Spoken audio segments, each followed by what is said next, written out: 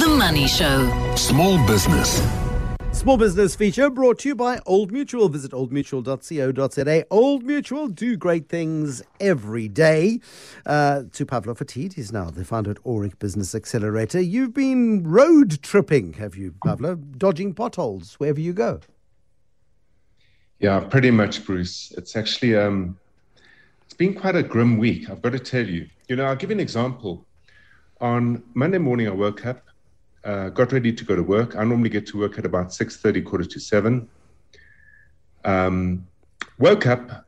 In order to get ready, firstly, there was a load shedding the night before. Then there was no water. So nonetheless, hopped into the car, no notice of why there's no water.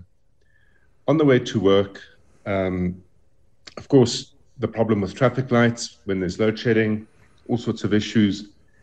And on the way to work, there were two taxis that I had to dodge when I was traversing through green traffic lights, and they had shot through red traffic lights.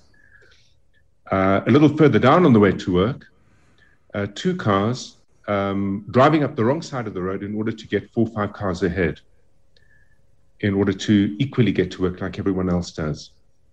And over the week, I've spoken to a number of business owners, and it's very, very clear to me that whilst this is all happening, and Bruce, you're going to have to just help me with a little bit of protocol here, because I'm never sure if you say His Excellency, the President of South Africa, or the President of South Africa, His Excellency Cyril Ramaphosa. I don't know. The President. The President. Yeah. The sticking President. But His Excellency. He, I believe, was lunching with King Charles III during the course of this week. In the midst of all of this, in the midst of us still having no electricity. I'm not sure that let's just get this right. I think he's going later on in the month. He's been invited. He's not lunching yet. He's going to lunch. He'll be out to lunch. Well, he's in absentia. Yeah. He's in absentia regardless, because nothing's improved. And now we are going through a period of extensive water shedding. And the cost of this on business is quite telling. Oh, yeah. The feeling, certainly so far, having spoken to, without any exaggeration, about 280 business owners, both black-owned businesses and white-owned businesses, is a feeling of there are two emotions that lie in the camp. The first is a resignation. Okay, now I cannot abide by that. Resignation is something that is deeply privileged. If you can afford to resign, it might well be because you have other options. But most people I know in business, both black and white, have very few other options facing them. Those that are in their businesses, that have invested substantially in their businesses over the last 10, 20, 30 years, have this building rage and anger. And a lot of it is because of a sense of hopelessness and helplessness. In many ways, there's very little we can do to change the scenario, because it's quite clear government doesn't have the ability to fix things. And it got me thinking about what you do with the rage that's building, Bruce, because that rage is going to move in one of two directions. As a human being, where you have a short life, let's say 80, 90 years, if you want to make the best of your life, if you don't direct that rage sensibly into a place or space that you can find positive, inspired action, it seeds a cynicism and an apathy and makes for a very poor outcome of a life. A short life lived very poorly. The other alternative is to turn around and face the realities and say, it's unlikely things can change. There's very little I can do to change it. And start moving into a place where you say, I will pay attention exclusively and only where I have a level of control. So what does it mean then for a black-owned business? The majority of black-owned businesses in the small business sector have come about fairly recently, over the last 5 to 10 to 12 years, maybe 15 years in some cases, and have come about through what was certainly a very inspired idea of creating broader inclusivity within the SME environment through a particular area or level of the BEE codes. And that area or level is called enterprise development or supply development. And in effect, what it means is that if you're a very, very big business, despite enjoying the benefits of being a big business with a very long and deep and rich legacy, you need to play a role in supporting the emergence of a more inclusive economy. And specifically, you need to play a role by doing so in supporting market access and entry for small businesses that, should they get market access and entry into your services and products as a supplier, you give them the opportunity to, in effect, shoot the root and allow the plant to grow if it's properly managed. And over the years, what's happened in that environment is that many corporates abide by these rules and regulations. There's a fair degree of cynicism right around the market, both from black small-owned businesses and very large corporates. And there's a lot of anger that wells up within those ranks because many black-owned businesses feel that they are simply projects for points for a lot of these large corporates. Yeah. And it's not necessarily untrue. It's not necessarily untrue. So alongside with everything else that's not working in this country, you sit there in your business feeling that you are going from project to project. The access to market that you were promised is simply not offered or delivered or manifested. The corporate entity gets its points, and you start to get a sense that you're being abused. You get a sense that your dignity is failing and falling.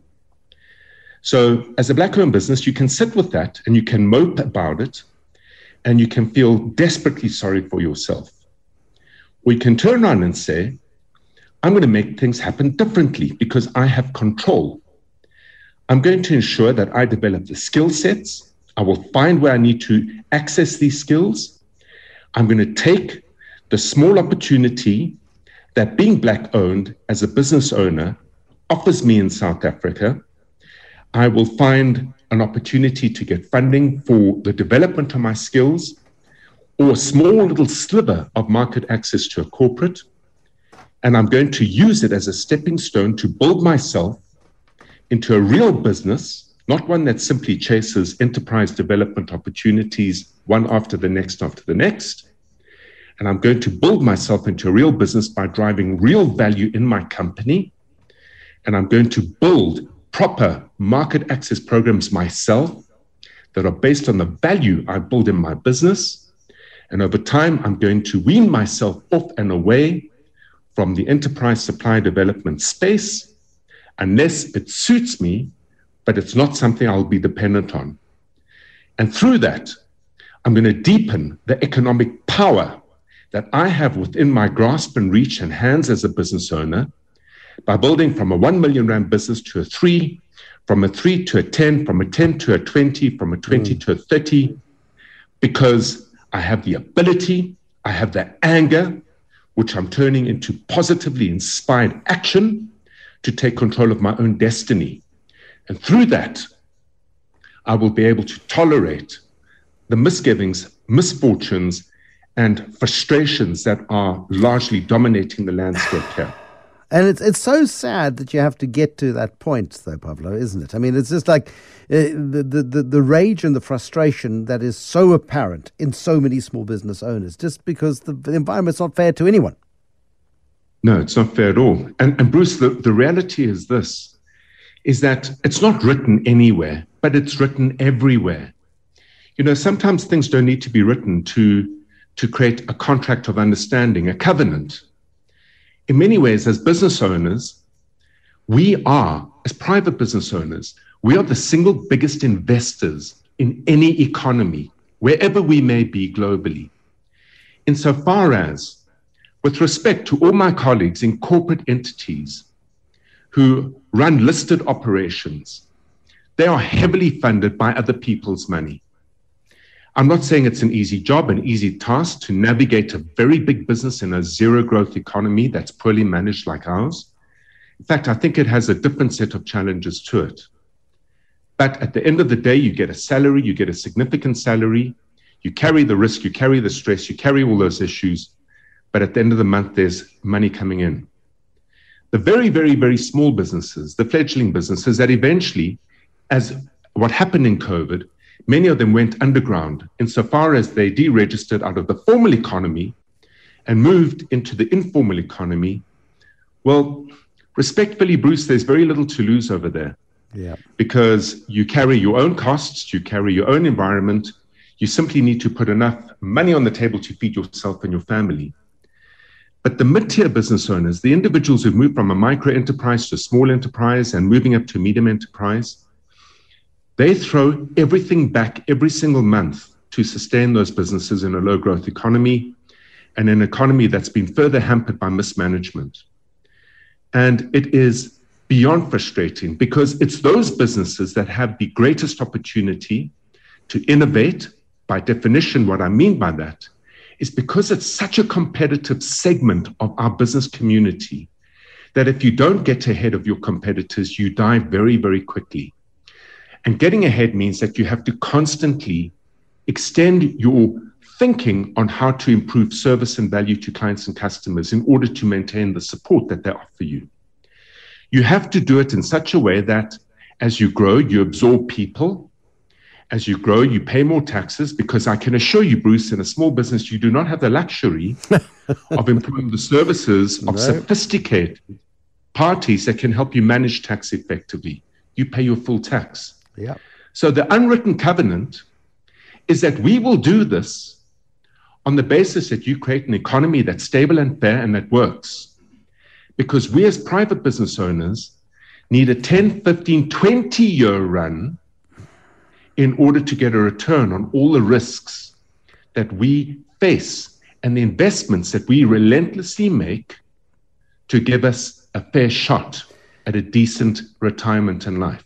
But here's the problem, Pavlo. I mean, it's hard enough in a perfectly functioning environment. If you are starting a small business in Sweden, Denmark, or somewhere like that, where, there's a process and a system and a box for everything that is ticked and people do their jobs properly, it's hard enough to run a competitive business in those environments. Here, the odds seem stacked against us. I mean, are you getting a sense of rage in a sense of hopelessness, or are you getting a sense of rage that, you know what, stuff this, we're going to do it. We're going to do it anyway, regardless of the environment which we're in, simply because we have no choice?